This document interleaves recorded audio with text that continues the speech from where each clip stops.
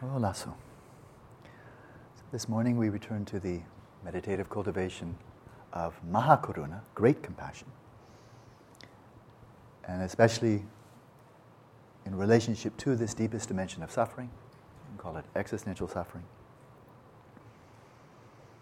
And I think it's very useful on occasion to ask the really simple questions, almost like, why are you asking that kind of question? And here's one of them. Why do we suffer at all? I mean, really, why? Why should the universe be designed that way?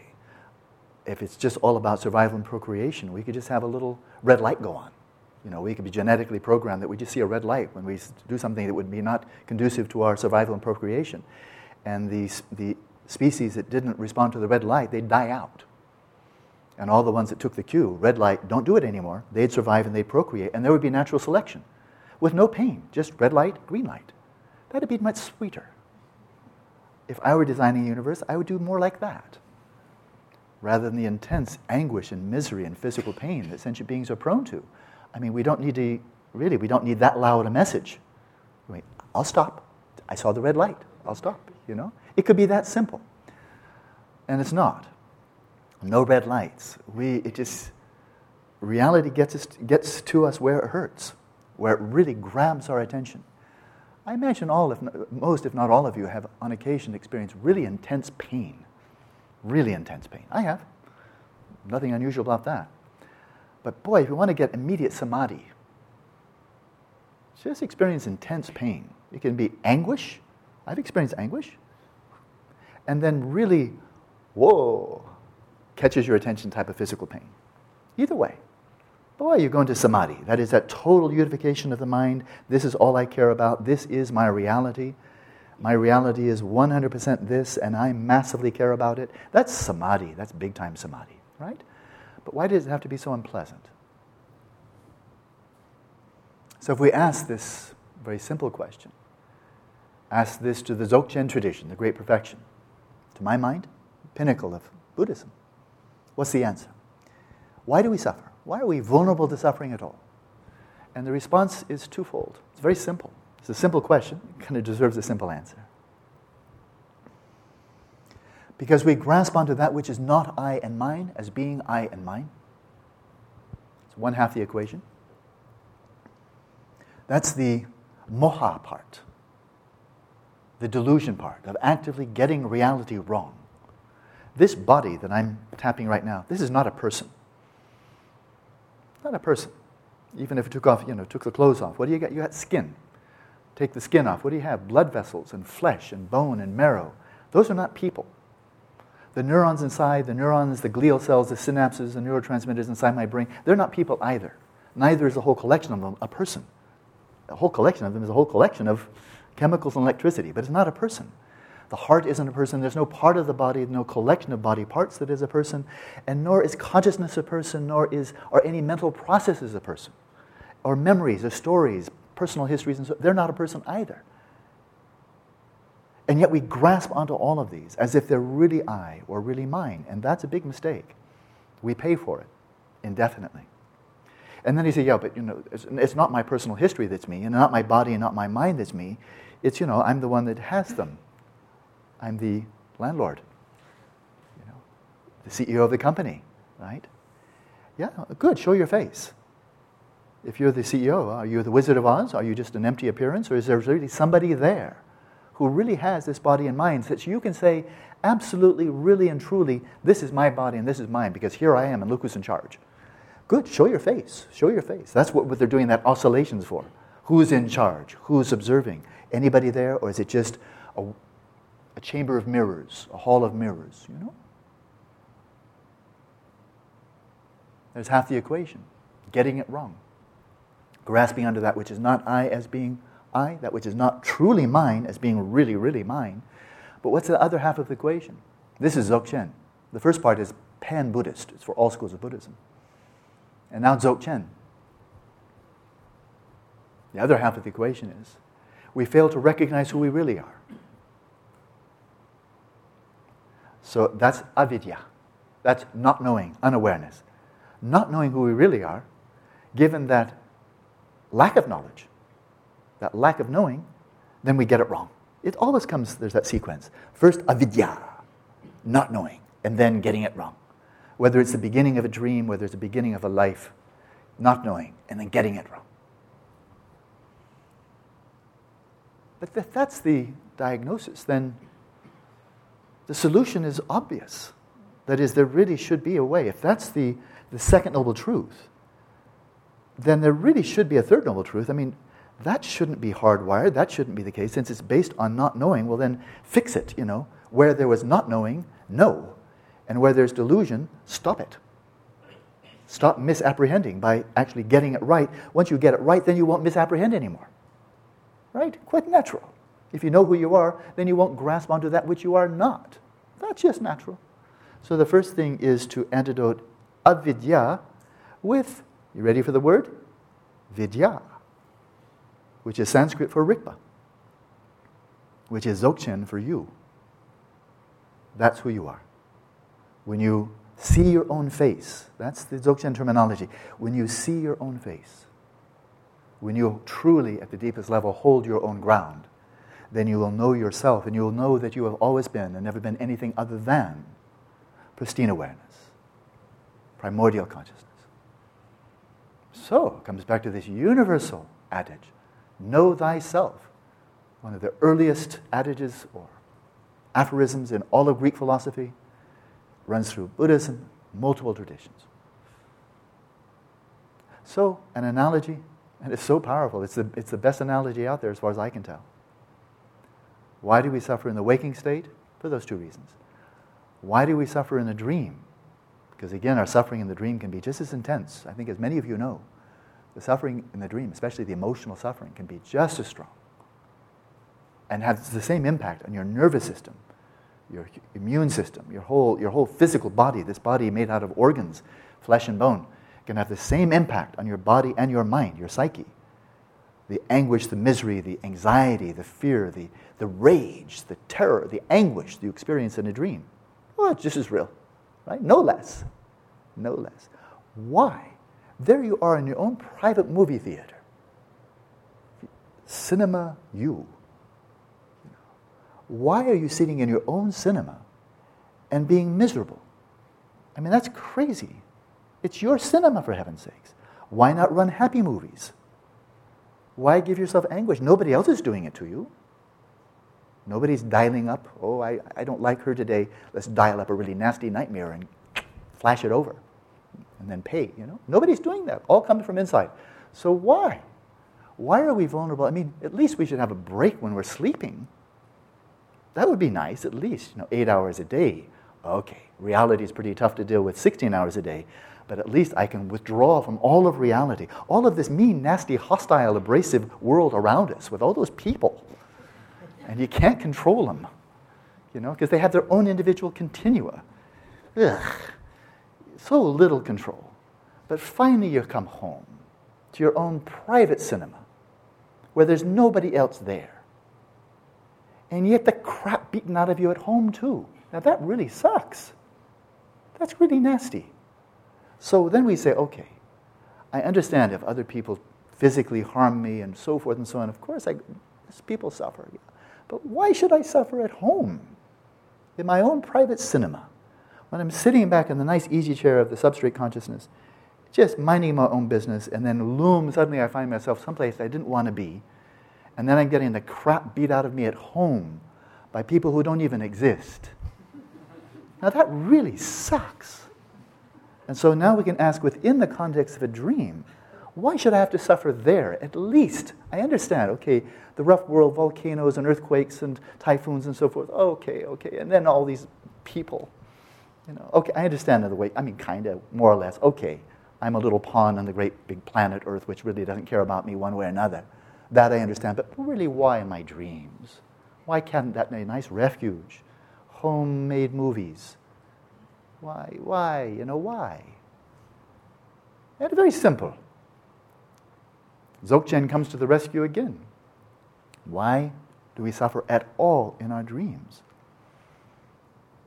And the answer is because we grasp onto that which is not I and mine, as being I and mine, and we fail to recognize who we are Namely, you're the dreamer, for heaven's sakes. It's your show. It's your cinema. You're the director, the producer. You're all the actors. You wrote the script. You're the one. You are the one. And you're not that little one in the dream. But you keep on grasping onto that little persona in the dream. And your qualities, your hopes and fears, your loved ones, your hated ones, and all of that, grasping onto I, me, mine within the dream. And of course, now you're vulnerable to every kind of suffering that your own mind can dish up to you. So there's one simple solution.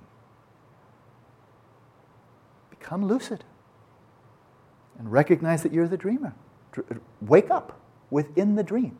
And suddenly, there is a spectrum there, but frankly, the more awake you are, the more clearly, thoroughly, you comprehend the dream as the dream. You suffer no more. It doesn't matter whether people are sending A-bombs aimed at your forehead and they explode. It doesn't matter. It doesn't matter if they give you a quart of cyanide and you drink it all with fizzy water. It doesn't matter. Nothing can harm you. Nothing can harm you if you're awake. To the extent that you're awake, nothing can harm you at all. And you know that. So you have this enormous lion-like confidence in the context of a lucid dream. No matter what happens, there's no reason for me to run away. Exactly, again, where would I be running to? I'm going to jump outside of my mind into another cinema? Somebody else's cinema? Somebody else's substrate? Not likely, but then there's no need, because this is my cinema. This is my movie house. And I'm the dreamer. And if I want to shut it down right now, by cracky, I'm going to do it. I'm going to slip right back into some peace and quiet of the substrate consciousness. In other words, if I don't like the movie, I can just say, and that's all it takes. Just stop. And the whole dream just evaporates. It's a matter of seconds. And it's gone. Or, hey, I don't even need to escape into my substrate. This is my dream. I can either change it as I like, or I can just let it be, maintaining my wakefulness, my lucidity, and whatever happens has zero chance of inflicting any harm on me, because I'm no longer grasping onto that which is not I or mine, namely this persona in this dream, and all that I identify with. I'm no longer doing that. So I'm free of that delusion. And why? Because I'm free of the avidya, the not knowing that this in fact is a dream. I'm recognizing the dream as a dream, and therefore I'm free.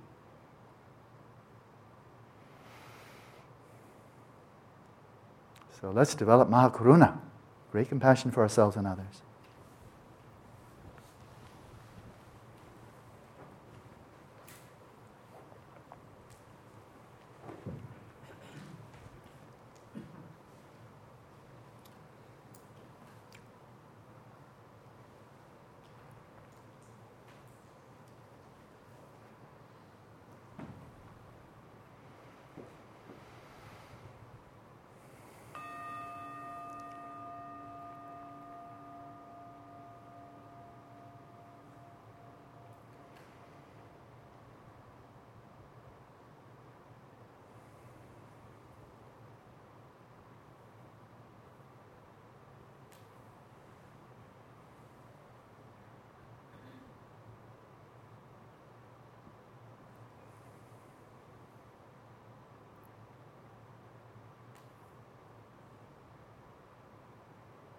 To relieve your own suffering from its source by getting right to its cause. Take the first step by settling your body, speech, and mind in the natural state. Setting yourself at ease in stillness and clarity.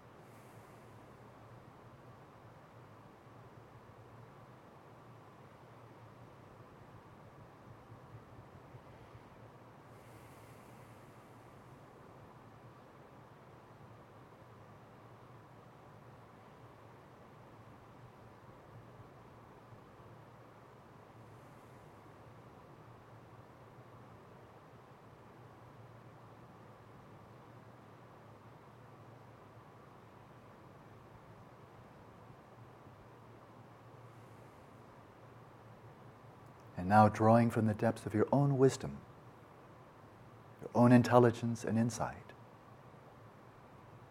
pose, if you will, the question, why couldn't we all sentient beings, why couldn't we be free from this fundamental vulnerability to all manner of suffering and its causes? Why couldn't we be free?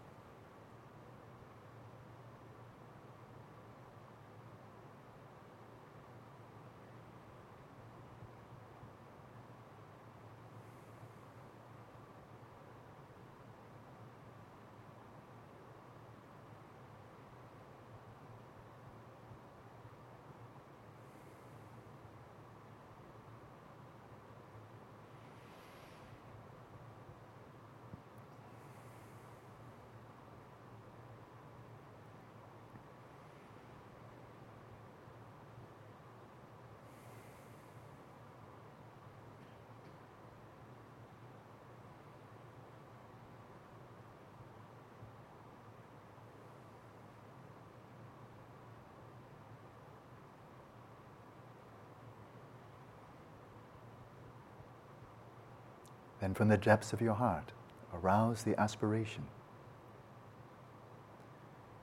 May we all be free of our basic vulnerability to all manner of suffering. May we be free of the suffering together with its underlying causes. Arouse this yearning, this aspiration with every in-breath. As you imagine drawing in the darkness of ignorance and delusion and all its resultant suffering, with each in-breath, draw this darkness into your heart, dissolving without trace in this orb of light at your heart, symbolizing your own pristine awareness.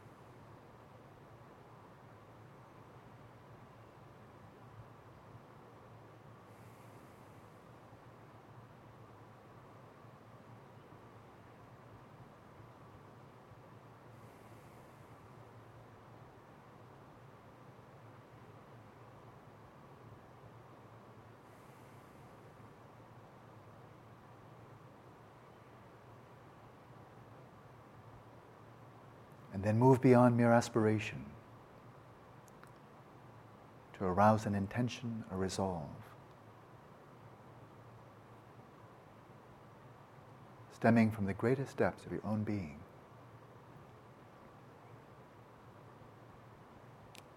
I shall free us all.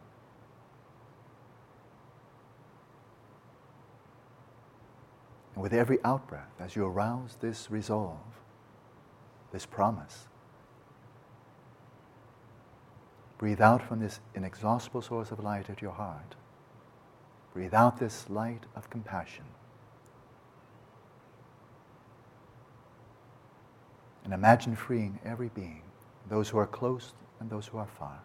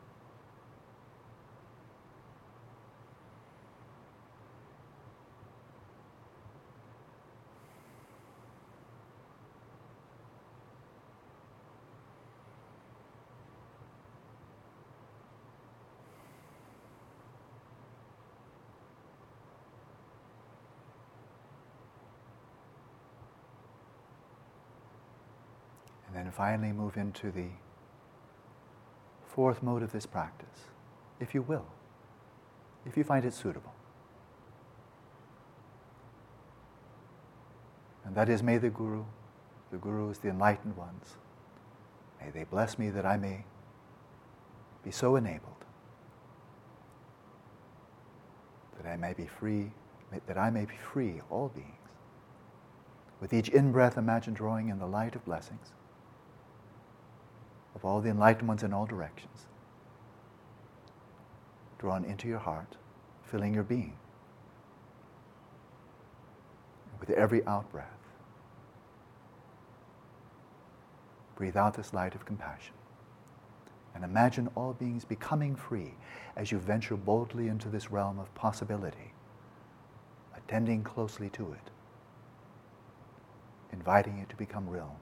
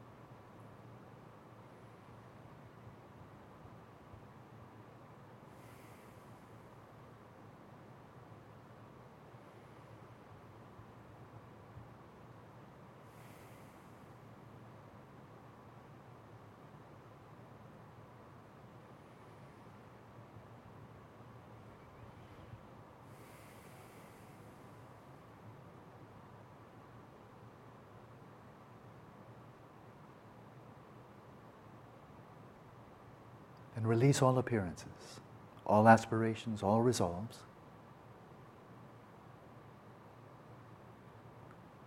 To the best of your ability, release all grasping onto I and mine.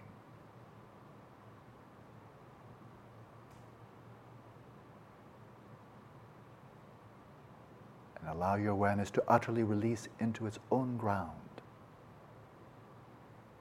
its own pure luminosity. And let it remain there, knowing and illuminating itself.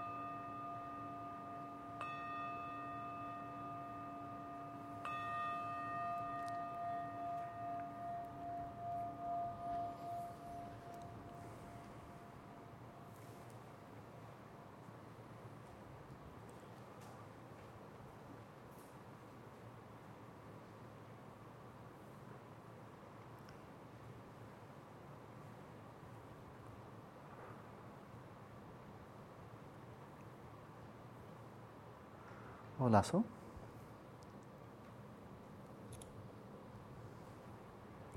Insofar as you already do have some sense, some insight, some understanding of the manner in which this so-called waking reality is really dreamlike, then call forth, almost like drawing on your savings account and spending some money. Draw on your account, your savings of insight, of understanding, of knowledge. And recall this, bear this in mind. Sustain it as you engage with other people, the environment, your own body and mind. Sustain that insight. Let it filter in to the way you're actually viewing reality, and not simply be an insight you had sometime in the past, or some belief that you've acquired based upon perhaps careful reasoning or what have you. Don't let it be inert. Because it's useless. It's like having money in an account to which you have no access. You have it, but you don't have it. No practical value. So, insofar as you have any insight into that nature, then draw from your account and apply that to the way you actually view your own body, your own mind, other sentient beings, the whole environment. Then you get some benefit from your insight. Yeah? Oh, good. Enjoy your day.